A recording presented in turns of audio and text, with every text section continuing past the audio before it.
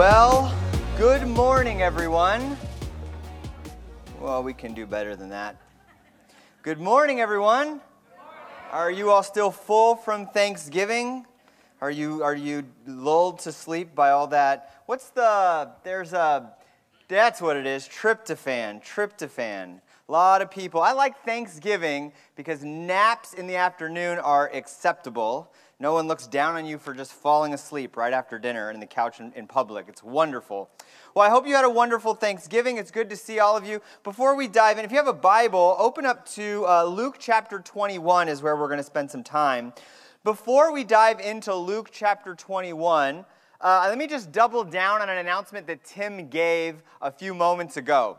I was reading an article in the Santa Monica Daily Press about how the food banks are experiencing an incredibly high demand, that they during COVID were experiencing a large demand, and that demand has increased and supply has decreased.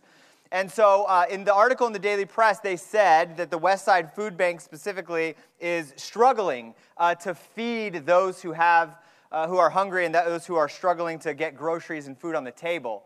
And so I thought, hey, we as a church need to be about caring for the hungry. Jesus said, "When I was hungry, did you feed me?" And we want to be the kind of church that says yes. So we reached out to the Westside Food Bank and said, "What do you need? How can we as a church bless you?" And they said cereal. And we said, "Okay, great. We can do cereal. How much cereal do you need? What would bless you guys?" And they got back to us and they said, "Man, if you could do 400 boxes of cereal, that would really bless us as a food bank as we're trying to collect shelf-stable products." And we thought about it and said, 400, get out of town, right? We can do 400 in our sleep. So we went back and said, how about 1,000? And they got back and said, 1,000 would be incredible. We had no idea. You guys you're really going for it. And we said, we're going for it. So we're going to do 1,000 boxes, gather them and bring them between now and December 19th. As you're opening to Luke chapter 21, just do this right now as an act of worship. Either write the word cereal down somewhere, write it on your hand, tell your neighbor or spouse or roommate, put it in your reminders app in your phone or your notes, add it to your shopping list. Do that now so you don't forget. We would like to, again, like we said, on December 19th, we would like to have 1,000 boxes of cereal that we can give to the food bank to help equip them for the work that they do in directly caring for those who have great need this season. And I think that's what it looks like to be a church, especially in the Christmas season. Can I get an amen? All right, I'll take that. All right, Luke chapter 21. It's good to be with all of you. Welcome to those of you who are online, those of you who are in person. Again, I hope you had a wonderful Thanksgiving. This is the first week in a season of the church called Advent. Some of you have a lot of familiarity with Advent. Some of you grew up in churches that never talked about Advent. The word Advent just means coming. And so the church celebrates the coming of Jesus. We do that actually in two ways as a church. One, we celebrate the coming of Jesus on Christmas morning as we look forward to Christmas morning, a celebration of what we call the first coming of Christ, right? That we believe as Christians that Christmas is not just about all the things that we make it about, but rather Christmas is about God, out of His love for His people, sending His Son Jesus in flesh, that God with us, Jesus in flesh, was born, right? That light entered into the darkness. We are doing Advent candles. In this case, they're Advent lanterns this year. And we talked about this a little bit last week. All of our reflections in Advent this year at the beginning will be on the light in the darkness. Because we believe that Christmas is really about the light of God entering into the darkness. And we need the light of God. Amen? Yeah, you know somebody. Some of you here this morning, some of you know somebody who needs the light of God. And so we look forward to the light growing, and then we celebrate Christmas morning, Christmas Eve, Christmas morning, the light of God come into the world to cast out the darkness. That is some good news. So these lanterns will be lit each week at the beginning of service. So that's the first coming of Jesus, which we celebrate. But in addition to Advent, we look forward, which again means coming, we look forward to the second coming of Jesus. And that is to believe that we as Christians, we maintain that Jesus, who is God in flesh, was born of a virgin, that he lived a life that we only aspire at our best to be able to live. He lived a perfect life, which we can't seem to get anywhere near close perfection. That Jesus died on a cross. He was buried in the tomb of Joseph of Arimathea. He was raised again on the third day. He ascended to be with the Father, to sit at the right hand of the Father, and promised that he would return one day to make all things right. And we look forward to that day. So we look forward to celebrating Christmas morning, celebrating the first coming of God. And we look forward to the second coming, a day that we still wait for in great anticipation. A day that is about God coming to make all things right, finally, completely. A day when we believe that justice will actually come, perfect justice will be brought, right? That darkness will be cast out and dealt with, that forgiveness will be sort of experienced as we are in the very presence of God on that day. We long for the second coming of God. And so that means that we enter a season called Advent, which is a season of waiting. We are waiting for Christmas morning. We are waiting for the second coming of Christ. And waiting is hard. Now, we wait all the time, don't we, right? We are forced to wait constantly, but rarely do we wait with any sort of intentionality. This year, if you've been reading the newspapers, you're probably well aware of supply chain issues. Right? Some of you are going to be waiting for Christmas morning. Some kids you know are going to be waiting for Christmas presents after Christmas comes, right? There's going to be some extra special waiting this year because it's stuck on a ship somewhere between here and China. We're waiting, and we don't like waiting. We live in an on-demand world. Movies are on demand. Music on demand. Entertainment on demand.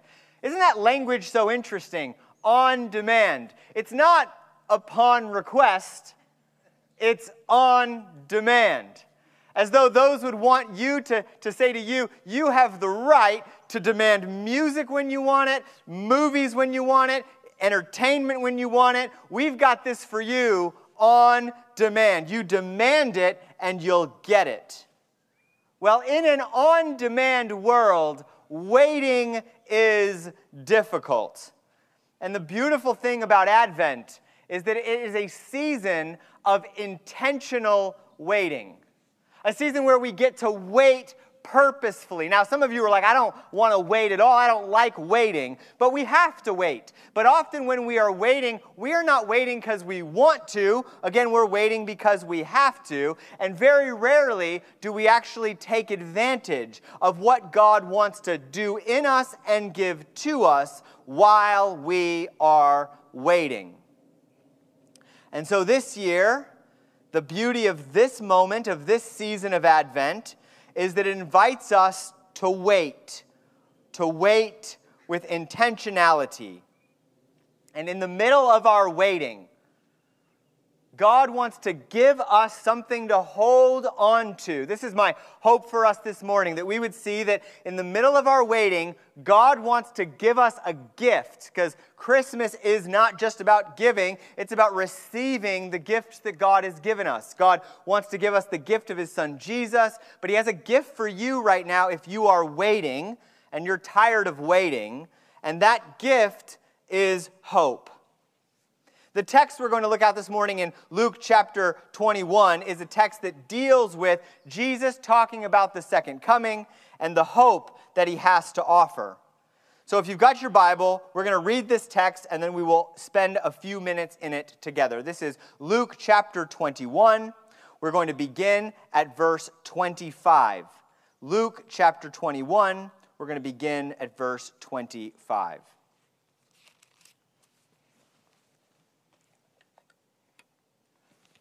All right. If you've got it, say got it. All right, good. Luke chapter 21, starting at verse 25. It says, this is Jesus speaking. Here's what Jesus says. Jesus says, there will be signs in the sun, moon, and stars. On the earth, nations will be in anguish and perplexity at the roaring and tossing of the sea.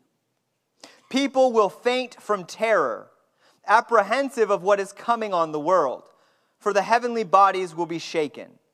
At that time they will see the Son of Man coming on a cloud with power and great glory. When these things begin to take place, stand up and lift up your heads, because your redemption is drawing near. Verse 29. He told them this parable. Look at the fig tree and all the leaves, and all the trees. When they sprout leaves, you can see for yourselves and know that summer is near. Even so, when you see these things happening, you will know that the kingdom of God is near. Truly, I tell you, this generation will certainly not pass away until all these things have happened. Heaven and earth will pass away, but my words will never pass away. Be careful, or your hearts will be weighed down with carousing, drunkenness, and the anxieties of life. And that day will close on you suddenly like a trap.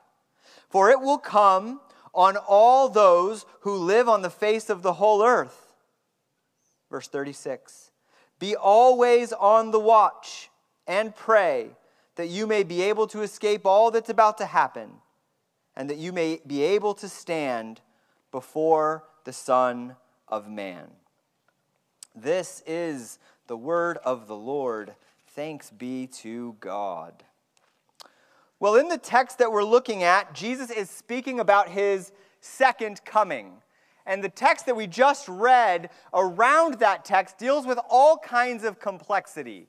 Part of what Jesus is speaking about is the destruction of the temple, which will come to pass shortly after he ascends to the Father. We can read about that in the book of Acts. But he's not just talking about that moment. He seems to speak of a future moment, a moment that if you've been with us in the Minor Prophet series, has been called the Day of the Lord.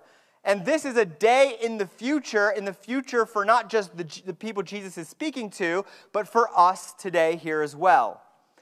And in this text, Jesus is talking about how they are waiting for this moment, what it will be like, and what they can do in the meanwhile. So here's our outline for this morning. Here's where I plan to go. We're going to talk about hope together. It's the first week of Advent. We'll talk about hope. And we're going to do that by first talking about why we need hope. Secondly, how we get hope. And thirdly, what do we do with hope? So, why we need it, how we get it, and what we do with it. Let's begin with why we need hope. It seems relatively obvious, doesn't it, that we need hope. Things are chaotic. In verse 25 and 26, Jesus is talking about these signs that will take place. And there's a lack of clarity about what they will specifically look like. But the picture Jesus paints is one in which the world is in chaos. It feels a little bit like the world is in chaos, doesn't it? You guys remember the good old days? You remember 2019? Oh, man. Those were the good old days, weren't they? Right? Now, for some of us, that's not what we think about when we think about the good old days, but it's been a crazy couple of years, and things very much feel chaotic. We've been through chaos. And here's the beautiful thing that Jesus says in this text in Luke 21. When many people experience chaos in the world, their first reaction is to ask, God, where are you? But Jesus doesn't say, look around and see the chaos and then wonder where I am. Rather, Jesus says, look around and see the chaos and know that it is only a sign pointing to the reality that I am both in control and that I am coming soon. We don't get to look at chaos and just move quickly to despair. We get to have hope.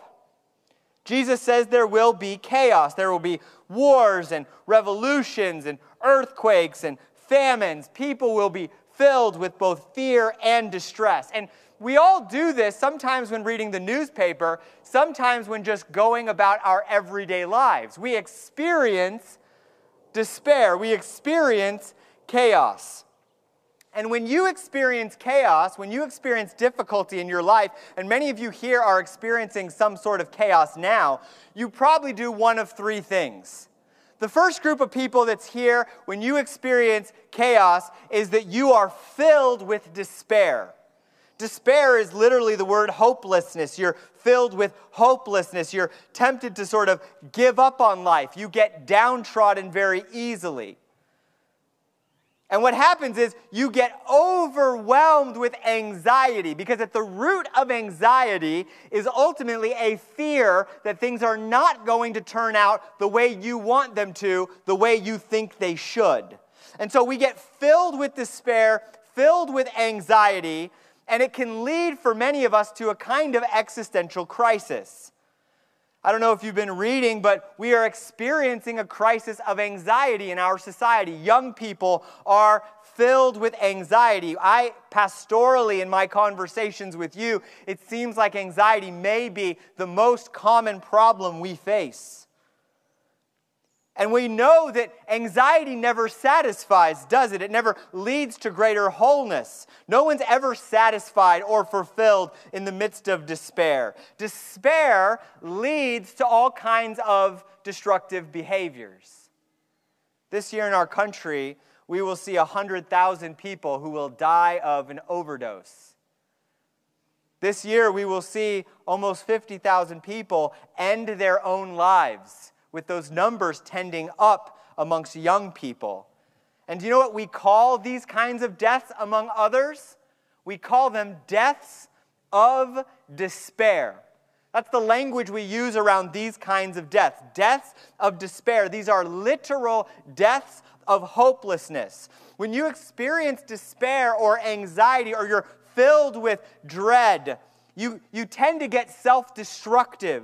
You do things that aren't good for you, and they're not good for others. They're not good for your family. They're not good for your neighbors. And you struggle to move forward. You struggle to carry on. You are filled with despair. Some of you this morning are filled with despair because of a whole range of things that you are facing right now.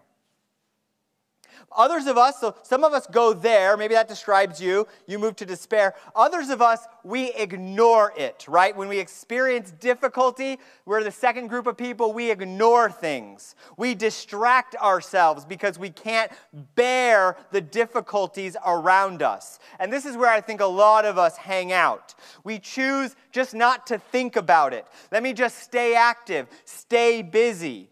Right? We don't want to think about it too much, and so we avoid despair because we just don't let ourselves go there, but there's no hope either. It's just sort of distraction.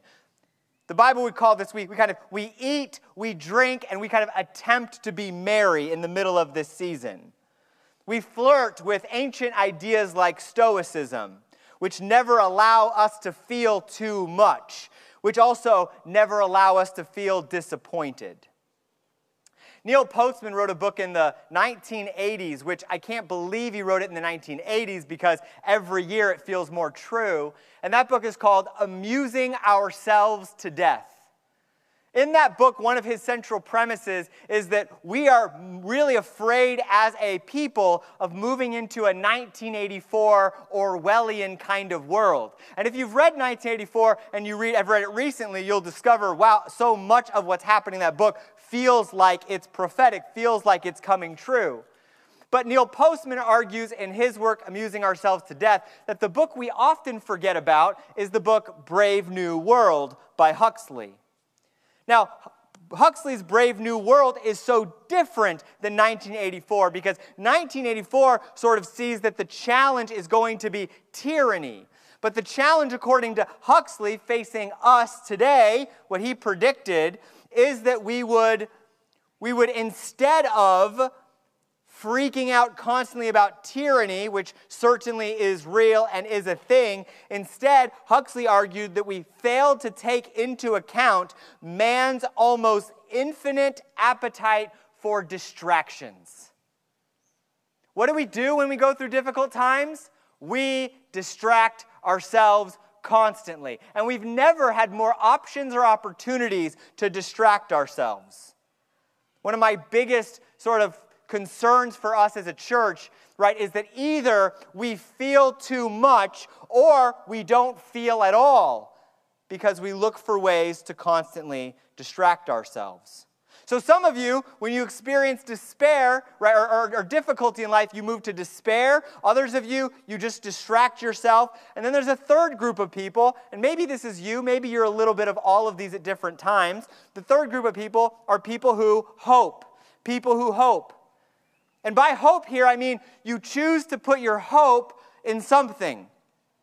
You look around, you see difficulty in the world, and then you say, you know, I'm going to choose to be optimistic. We use that word hope all the time, don't we? Right? And often when we talk about hope in our society, we mean sort of a desired but unexpected outcome. We call our friends, hey, I hope everything is okay. Hey, I hope that the doctor comes back with a diagnosis that you're all right. Hey, I hope things work out at work. Hey, I hope you can work things out with your family. Hey, I hope you get this message, right? We use the word hope. I hope my team wins the game, right? We use the word hope and it's a stand-in essentially for this is my preferred, desired, but unexpected outcome. And when things are difficult in the world, we look for places to put this kind of optimism. Some of us put it in the next generation. We say to the next generation, the world's a wreck. The next generation will fix it, right? We look at the kids and we say, don't worry, kids, you're going to fix all the mess that we have made. No pressure. Or we put our hope in mankind. We turn on the TV and we say, hey, our kind of people are marching, and they're marching for the right causes in the right ways, and therefore, that's the future. I feel good about it. Or we have hope in progress. We look around and we go, hey, there's technological progress, there's, progress in medicine. Okay, this is good. We're making progress.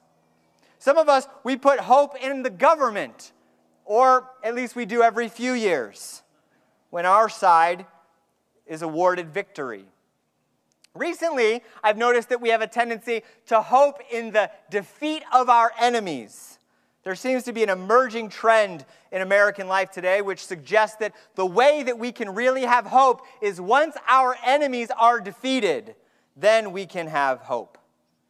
But all of these things which we hope in are speculative. Hear me out. They're all sort of just kind of like, I hope it works out. Right? They're more akin to wishful thinking. We hope in the next generation. And don't get me wrong, there are some bright kids in the next generation. But then you hear about them eating like Tide Pods. And all of a sudden you go, how many Rhodes Scholars do we have versus Tide Pod eaters? And you don't feel so good. Or maybe you have hope in mankind. But most of people are questioning any hope in mankind these days, right? There are more people that believe that the earth is flat today than it feels like any time in human history. So I'm not so sure that we can really have hope in mankind. Or we put hope in progress until we discover that progress doesn't solve our problems. In fact, it creates a whole bunch of new ones. I'm struck by an advertisement on television during football over Thanksgiving for a VR headset. And you'll see this ad if you watch sports. I just can't believe it. The ad is two neighbors who are both in virtual reality playing games together, but in real life they hate each other. And what you think is that the ad's going to lead to saying like, hey, virtual reality, it makes your enemies in real life your friends in real life, but instead the ad ends with like, it's all right to hate your real neighbor so long as you can play games together online. It's miserable. And I thought, is this the world that we're after? A world in which we live our lives wholly in virtual reality? That doesn't look good. We want hope, and we look for hope. We try to hope in something, but it's always more like wishful thinking. What if there was something better that we could hold on to? What if you could leave this morning not with just wishful thinking, but what if you could have a hope that you could hold on to, a hope that was secure? Well, this is what Jesus talks about. This is my second point. This is how we get hope, how we get real hope, how we get 16 ounces to the pound, full-throated, full-weighted, not diet hope, real hope. How do we get hope? Verse 27 and 28. Notice what Jesus says. He says, the Son of Man is coming. So what does he say to do in the midst of the chaotic world? He says, lift your heads up. Lift your heads up. Put your chins up, everybody. Lift your heads up, Jesus says. Why? The Son of Man is coming. He says, you're looking for hope in the wrong things and in the wrong places. Jesus says, the Son of Man is going to come. I'm going to come. And when I return, I will make everything right.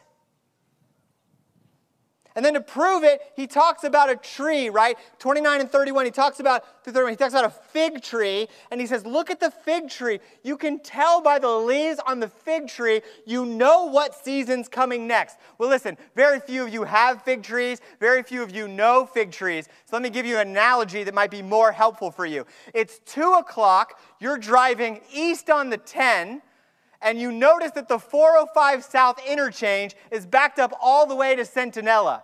You know that you're going to be stuck in traffic. You're certain of it. There's no question about it.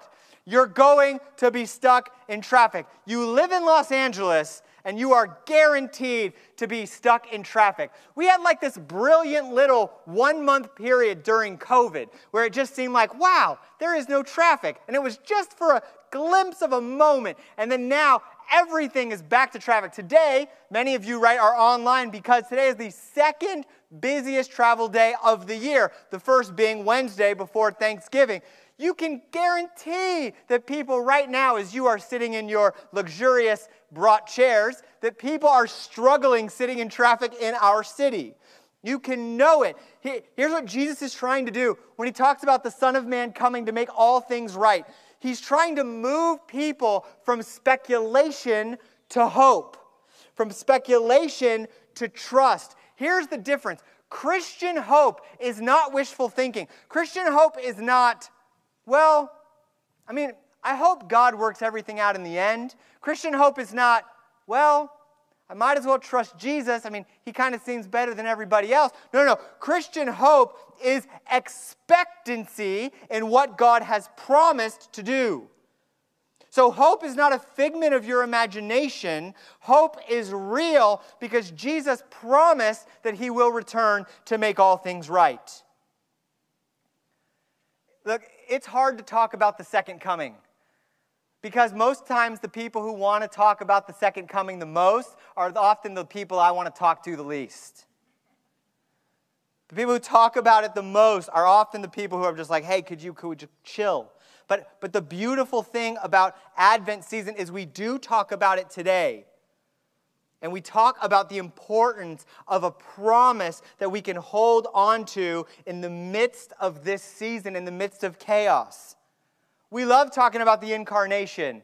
We sing a bunch of songs. Our whole world will be singing songs about the incarnation. You'll be in malls singing hearing in stores that definitely are not run by people who love Jesus, but just playing music about Jesus, right? People love incarnation. We're into. We love, as Christians, Good Friday, crucifixion. We love Pentecost, being filled with God's Spirit. We love the ascension, right? But Jesus coming back is hard. I get it. But here's my contention, brothers and sisters, family and friends. I can't stress enough, you should want Jesus to return. Because Jesus promises that upon his return, that he will make all wrongs right. And no one else can make that kind of guarantee and follow through with it. Jesus talks about his own return a lot. It's almost 300 times in the Bible. And it means that life is not filled with just meaningless events. It means that God, who is with us, has not abandoned us or given up on us. That God is not ignoring you. God has not given up on you. In fact, even in the midst of chaos, we can know that God has a plan and a purpose, and He invites us to hope in Him in the midst of it. So if you feel like your world is spinning out of control, maybe this morning you've got financial struggles. Maybe you've got marriage challenges. Maybe you've got family issues. Maybe you've got uncertainty about the next season. Christmas and Advent contain the promise that while you might feel out of control, God has not lost control. God has not forgotten His promises. God has not forgotten you. Some of us sense dread. Some of us are lonely in this season and we don't want to be. We want to buy gifts, but we can't really do that and also pay the bills. Some of us feel like there's so many demands on our time, too much stress in the home, too many expectations to live up to. Some of us are wishing that we could see the people that we can't see because they've moved away. Some of us this season are overwhelmed by sadness. Some of us are going to be tempted, maybe this will be you, to grit your teeth and bear it. I want you to hear that there's a better way, a way that leads to joy, a way that leads to power. And if we listen carefully to Jesus, and if we hold tightly to His promises, you'll hear Him say to us today, I am coming to make all things new. The future doesn't lie with man. It doesn't lie with nature. It doesn't lie with government. It is, as Jesus says, securely in my hands. And I was born like I said I would be. I died like I said I would. I rose again on the third day like I said I would. I ascended to the Father like I said I would. I sent my Spirit like I said I would. I live in you like I said I would. And I am going to come back and make all things new just like I said I would. Jesus says in verse 32 and 33, the unbelieving generation won't last. Heaven won't last. Earth won't last. The one thing we know will last, the words of Jesus. Hope is not just wishful thinking. It's not just this thin thing that we kind of grab onto, just like, I hope things get better tomorrow. Hope is real, and you can hold on to it. It is the promises of God. Do you have that hope this morning?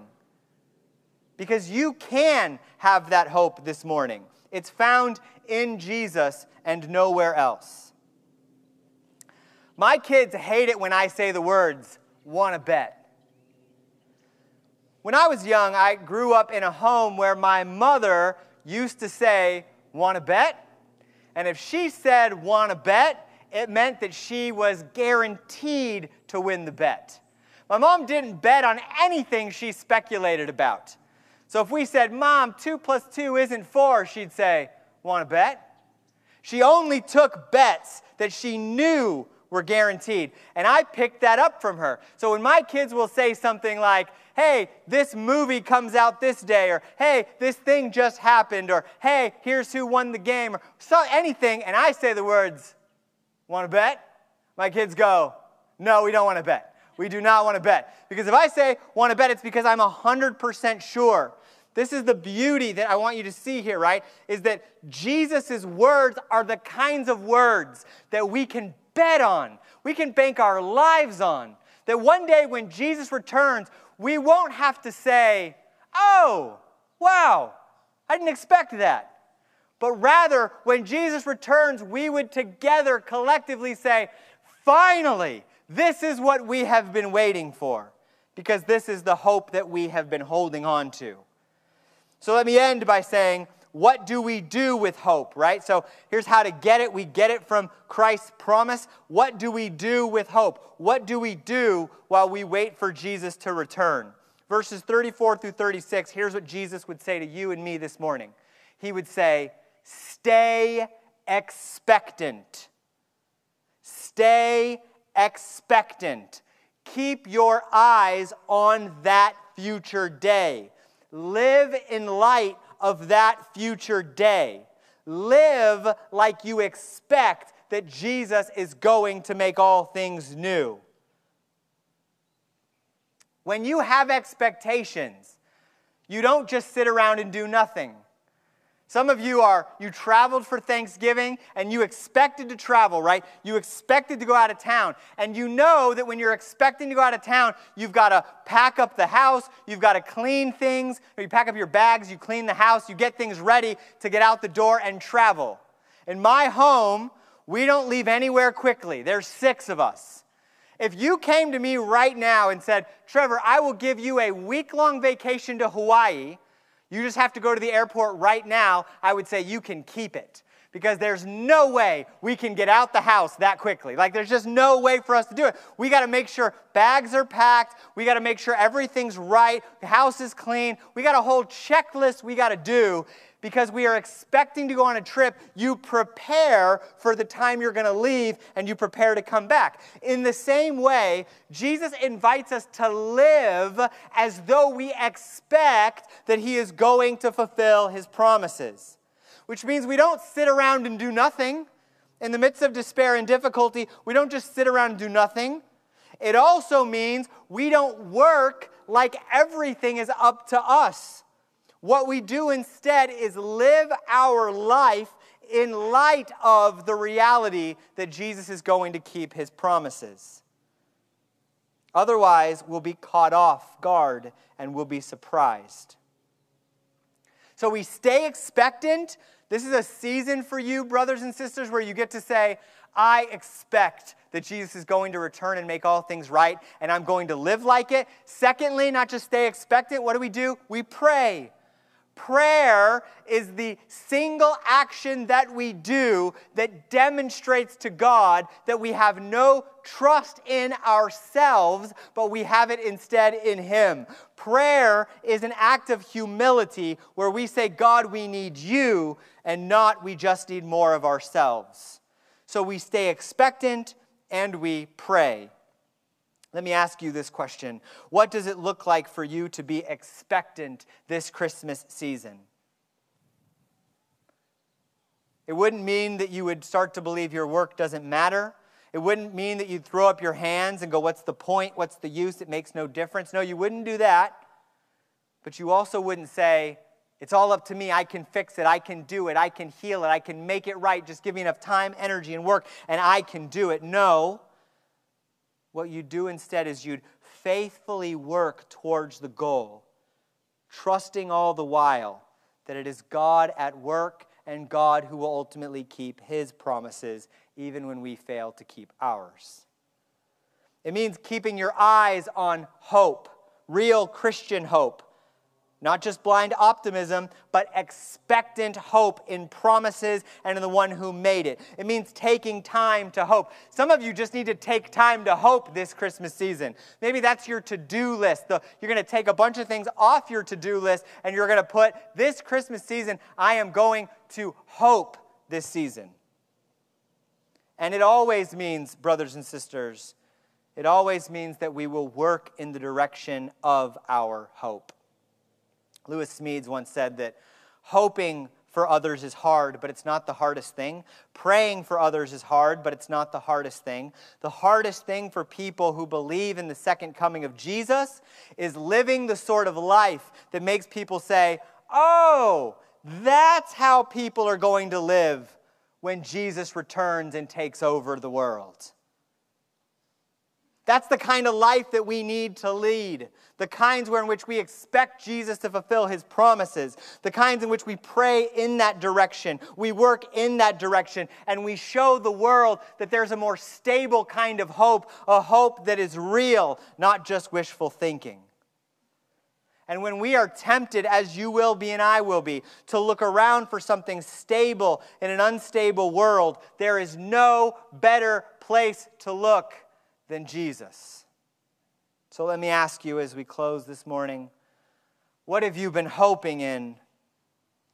Have you been hoping in your own work ethic? Have you been hoping in karma? Enough bad things happened, now some good things are going to happen to me. Fate. We want you to know hope this year, real hope. Do you know that hope this morning? Do you know the hope you can hold on to, you can bank on, you can bet your life on? Do you know a hope that comes with a guarantee? And on that day, when you stand before Jesus, be it at the second coming or before then, will you be prepared to say to Jesus, this is what I have been waiting for. This is what I have been expecting. Or will you say, oh no, I did not see that coming. We want you to be ready for that day. We want you to know where you stand with God. And we want you to know this morning you can know exactly where you stand with God, not by your own work, but by the work of Jesus. Jesus says that on that day we will stand before the Son of Man. And on that day, we want to be prepared by being a people who stand in the presence of God Himself, having been the kind of people who say, Lord, we didn't trust in our work, we didn't trust in our effort, we didn't trust in our service, we didn't trust in what we have done. We have all the while been trusting in You, what You said, what You promised, what You're up to. You are the one who has held our hope in Your hands. You are the one in whom we've placed our hope and our trust. And you can do that this morning. You can know exactly where you stand with Jesus this morning by putting your hope and trust in Him. Jesus has the hope you need. Jesus has the hope you were made for.